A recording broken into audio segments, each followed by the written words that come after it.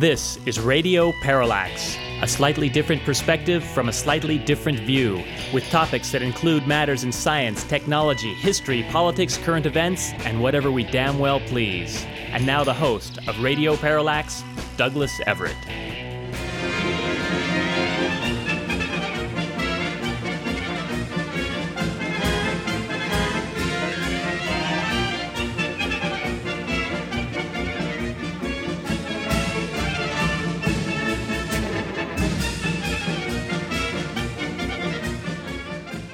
Yes, circus music is appropriate for the circus that's been currently raging in our nation's capital. Longtime Republican hitman Kevin McCarthy has managed to claw his way up into the Speaker of the House's chair. We're not going to spend a lot of time on that today, except to note that a listener has sent us an advance copy of the Atlantic article by Tom Nichols on this very topic. It so happens that we subscribe to The Atlantic for the benefit of this program, but I'm just going to have to wait till the issue shows up. It is a curious circus. Donald Trump evidently called up a number of the people that were blocking McCarthy's path to the speakership and berated them. And in the end, he got enough of them to abstain to where, Kevin McCarthy is the new speaker. Is he a Trump guy? Oh, yeah. And the further bad news is that some of the more radical Trumpistas in the House will continually be trying to push Speaker McCarthy in Trumpian directions. And in case you're wondering what that's going to be like, Tom Nichols in the Atlantic pointed out that Paul Gosar tweeted just a few days back that the Republicans, quote, will conduct a real investigation into January 6th. The effort to attempt a coup between traitor General Mark Milley and Nancy Pelosi will be reviewed and exposed. Mr. McMillan?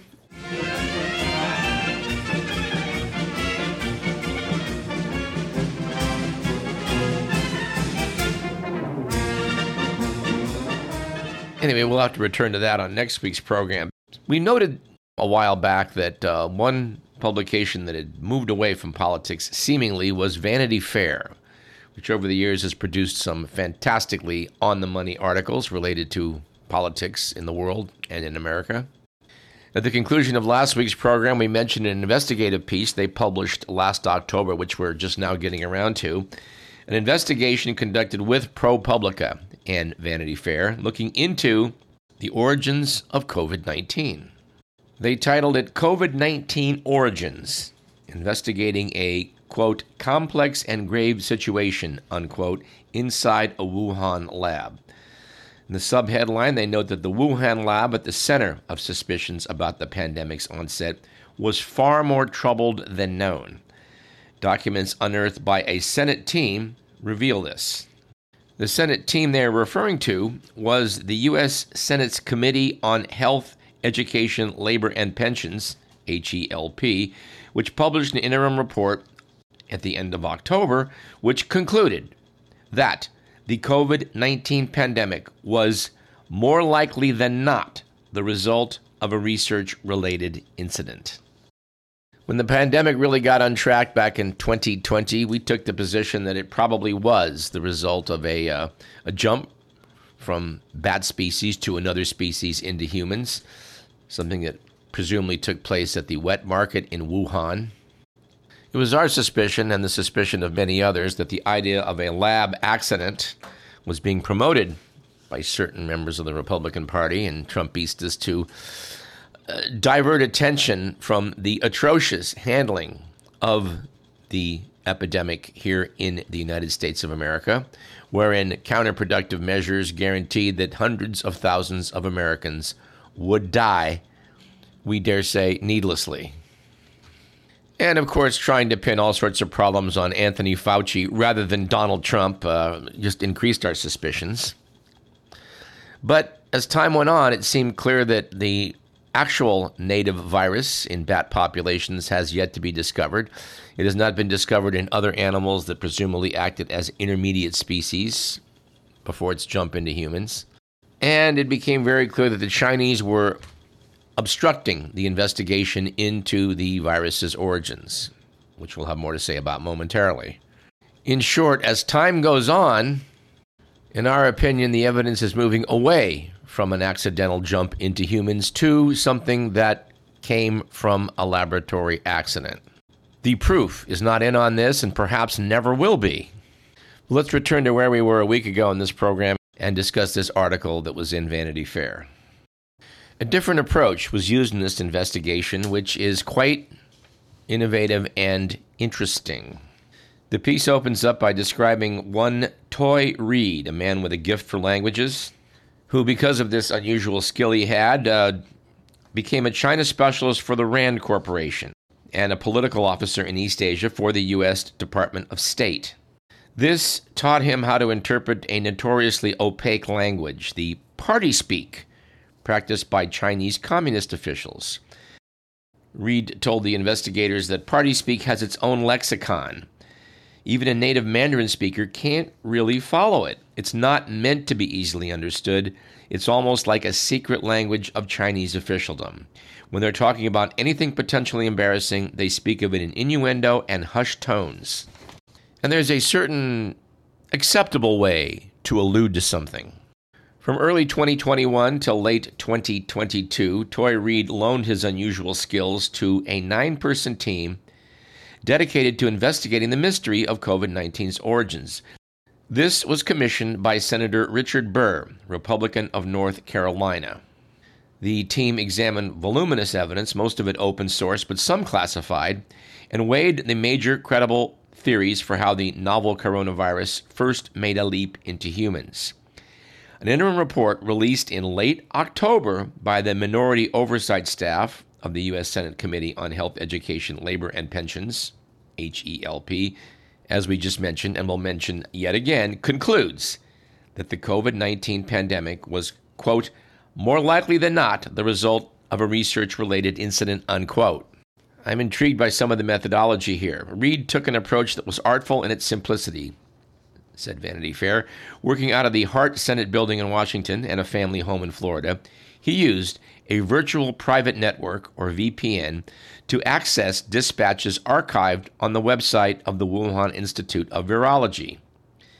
These dispatches remain on the internet, but their meaning can't be unlocked by just anyone.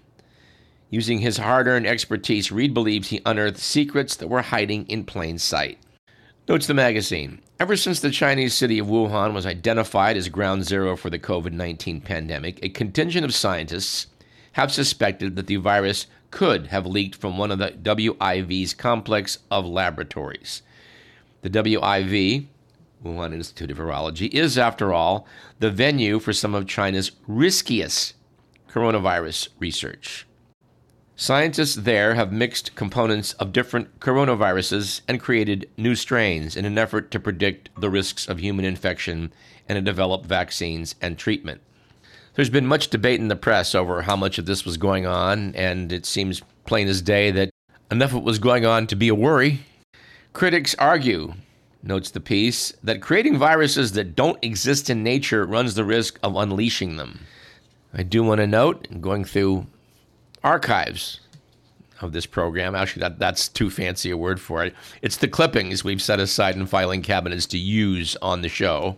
Well, some of it is transcripts of things we talked about, so there are actual real bona fide archives in there.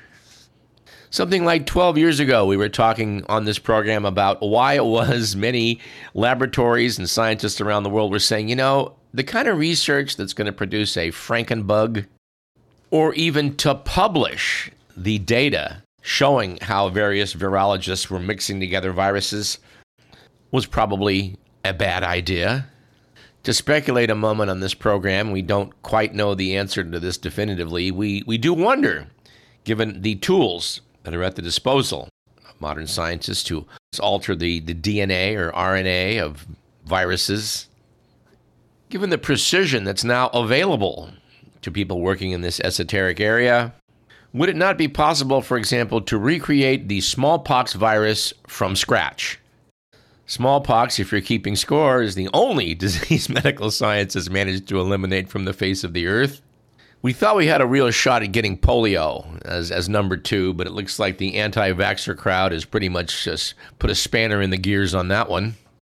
But the fact is, when there was all this talk about WMDs back in 2003 and the mythology that Saddam Hussein might have gotten a hold of some smallpox, something that caused propagandists working to promote the idea of having a war against Iraq actually addressed conventions of doctors. I was there for one where they were explaining how it was we may need to get back to immunizing everybody against smallpox.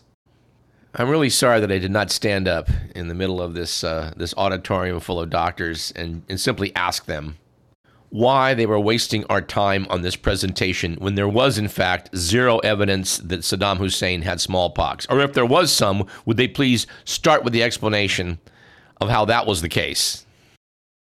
Anyway, as I understand it, the smallpox virus exists in two freezers, one at the NIH and the other in its Russian counterpart, presumably in Moscow. Mr. Merlo wants to reassure us that as far as he knows, and as far as we know, there are no samples being retained at Mar-a-Lago. We presume that when Trump was going out the door with all of those top-secret files, he did not also include a block of dry ice. Anyway, I don't think that the genome of smallpox is actually out there, and I hope it isn't, because that's definitely not the sort of thing you want to ever see in the hands of like a doomsday cult. But it does seem clear that the good people working in the Wuhan Institute of Virology decided to mix and match various coronavirus strains. There's been much talk of how there was a gain-of-function research conducted to make the virus more easily transmissible. And since it seems pretty universally obvious that that may have been a really bad idea in this case, most folks are pretty mum on the subject. Anyway, back to the article. The WIV has two campuses and performed coronavirus research on both. The older Zhongshan campus is just 8 miles from the crowded seafood market where COVID-19 first burst into public view. The newer Zhengdian campus is 18 miles to the south. It's home to the Institute's most prestigious laboratory, a biosafety level 4 facility designed to enable safe research on the world's most lethal pathogens. This does take us back to the mid-aughts in Davis, California, when there was a great deal of talk about building a bioresearch laboratory near the campus. A lot of folks pointed out that a bioresearch facility was the same thing as a bioweapons facility. We agreed with people that took that viewpoint, and fortunately, enough public opposition to the creation of this laboratory stymied the effort and got the lab moved instead to Texas, which, in our opinion, is just about the nicest state they could have chosen for a bioweapons laboratory. Perhaps we should clarify that and call it the most deserving state. Back to the article. Like many scientific institutes in China, the WIV is state-run and funded. The research carried out there must advance the goals of the Chinese Communist Party.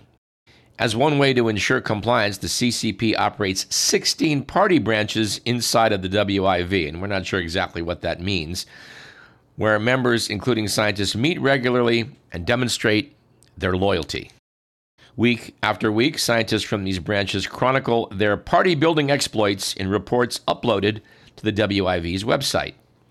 These dispatches, intended for watchful higher-ups, generally consist of upbeat recitations of recruitment efforts and meeting summaries that emphasize the fulfillment of Beijing's political goals.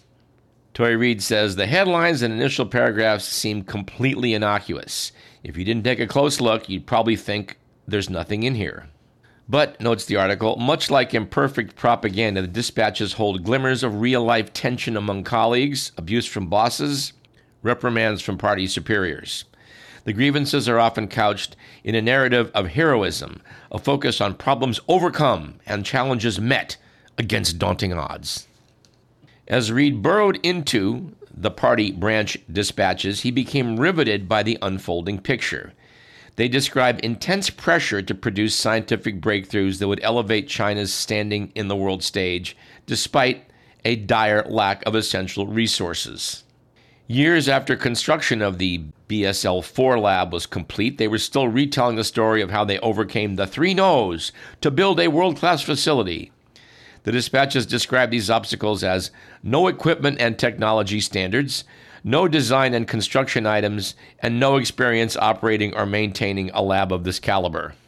It's nice to know, isn't it, that they rose up and overcame these slight problems with the lab, which we remind you included no equipment or technology standards, no design and construction teams, and no expertise operating or maintaining a lab of this caliber.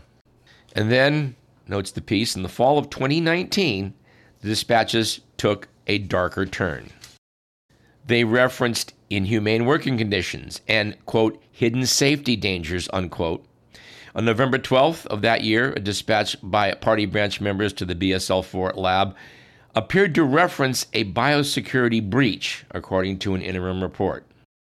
And we have to apologize for trying to read the verbatim transcript of these reports that Mr. Reed is working on, because it does give you an idea of how opaque the communications are. They wrote, "Once you have opened the stored test tubes, it is just as if having opened Pandora's box. These viruses come without a shadow and leave without a trace. Although we have various preventative and protective measures, it is nevertheless necessary for lab personnel to operate very cautiously to avoid operational errors that give rise to dangers. Every time this has happened, the members of the Xingdang Lab BSL-4 party branch have always run to the front line, and they've taken real actions to mobilize and motivate other research personnel." So Reed studied this and pondered, was this a reference to a past accident? Very possibly. An admission of an ongoing crisis? Well, apparently. A general recognition of hazardous practices, or all of the above? Reading between the lines, Reed concluded they are almost saying they know Beijing is about to come down and scream at them. And that, in Reed's view, is exactly what happened next, according to a meeting summary uploaded 9 days later. Now, the magazine inserted a parentheses at this point after it initially published this article, saying that after publication of this article, a number of observers challenged Reed's translation of a passage. 3 Chinese language experts subsequently commissioned by Vanity Fair and ProPublica said the passage was ambiguous. They said Reed's translation was plausible, but not the only way to represent it. Anyway, the dozens of pages of WIV dispatches that Reed unearthed, particularly those from November 2019, helped shape the conclusions of the interim report for the U.S. Senate. And they note that Vanity Fair and ProPublica spent months looking at other documents that the Senate researchers had unearthed, and said this: "We also traced the hazards that arose as the WIV built a lab to research the world's most dangerous pathogens. Taken together, our reporting provides critical context that is not included in the pared-down 35-page interim report for the Senate. It offers the most detailed picture to date of the months leading up to the COVID-19 outbreak, including new details on the intense pressure the lab faced to produce breakthrough research and its struggles to grapple with mounting safety issues, and a previously unreported series of references to what investigators in the Senate team believed to be a biocontainment incident shortly before the virus began infecting its first victims." Vanity Fair and ProPublica also downloaded more than 500 documents from the WIV website, including party branch dispatches from 2017 to the present. To assess Reed's interpretations, they sent key documents to experts on CCP communications. They told us the WIV dispatches did indeed signal that the Institute faced an acute safety emergency in November of 2019, that officials at the highest level of the Chinese government weighed in, and that urgent action was taken in an effort to address ongoing safety issues. The documents do not make clear who was responsible for the crisis, which laboratory it affected specifically, or what the exact nature of the biosafety emergency was. The interim report also raises questions about how quickly vaccines were developed in China, including one developed by a military virologist named Zhou Yusen. The report called it unusual that 2 military COVID vaccine development teams were able to reach early milestones even faster than the major drug companies who were part of the U.S. government's Operation Warp Speed program. Vanity Fair and ProPublica spoke to experts who said the timeline of the vaccine development seemed unrealistic, if not impossible. 2 of 3 experts said it strongly suggested that his team must have had access to the genomic sequence of the virus no later than in November of 2019, weeks before China's official recognition that the virus was circulating. Anyway, it's a very long article. I suggest, dear listener, that you locate it and read it for yourself. Anyway, what's emerging from this is a rather complicated picture. One thing that stands out in my mind is the notion that the coronavirus turned out to be so bloody infectious in the human population that a lot of scientists say that itself raises a red flag. If coronaviruses are circulating around in bat populations, and God knows they are, then they will with time be adapted to jumping from bat to bat. Human beings are not exactly like bats, so it would not be expected that it would be that infectious were it to make that transition from one animal to another. This article does note that the question of where COVID-19 came from has never been a purely scientific one. From the start, in both China and the U.S., it's been politicized almost beyond recognition. I was intrigued by an item mentioned in the article that in February of 2022, a team of researchers from China's CDC published a preprint revealing that 457 swabs were taken from 18 species of animals in the Wuhan wet market. None contained any evidence of the virus. Rather, the virus was found in 73 swabs taken from around the market's environment, all linked to human infections. And although some seafood and vegetable vendors in the market tested positive, no vendors from the animal stalls did. So maybe both lines of reasoning come into play here. Somebody got the disease from the Wuhan Institute of Virology and then made a trip across town over to the wet market, where he coughed on a couple of the vendors in the seafood and vegetable sections. Another odd factoid out of this mixture is that the bat caves wherein these coronavirus-infected bats are operating is in Yunnan province in China, hundreds of miles away from Wuhan. Another factoid I find curious is that Zhao Yusen, who was the director of the State Key Laboratory of Pathogens and Biosecurity at the Academy of Military Medical Sciences Institute of Microbiology and Epidemiology in Beijing, the guy who managed to come up with a vaccine with remarkable speed, is now listed as deceased, but the circumstances of his death have not been disclosed.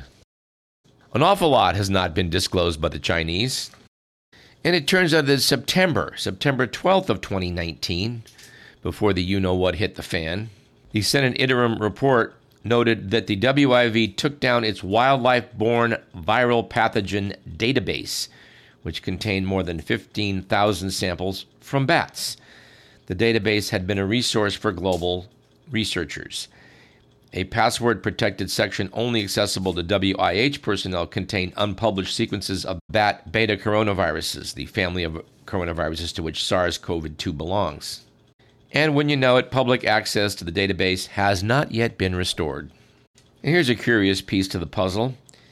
On December 11th of 2019, a team of WIV researchers submitted a patent application in China for a device to filter and contain hazardous gases inside a biological chamber, like the ones used to transport infected animals. The application, which Vanity Fair and ProPublica reviewed, noted that defective air hoses on animal carriers can lead to multi-stage risks when airborne pathogens are involved, and warned that a stable, high-efficiency filtering device and corrosion-resistant frame were urgently needed.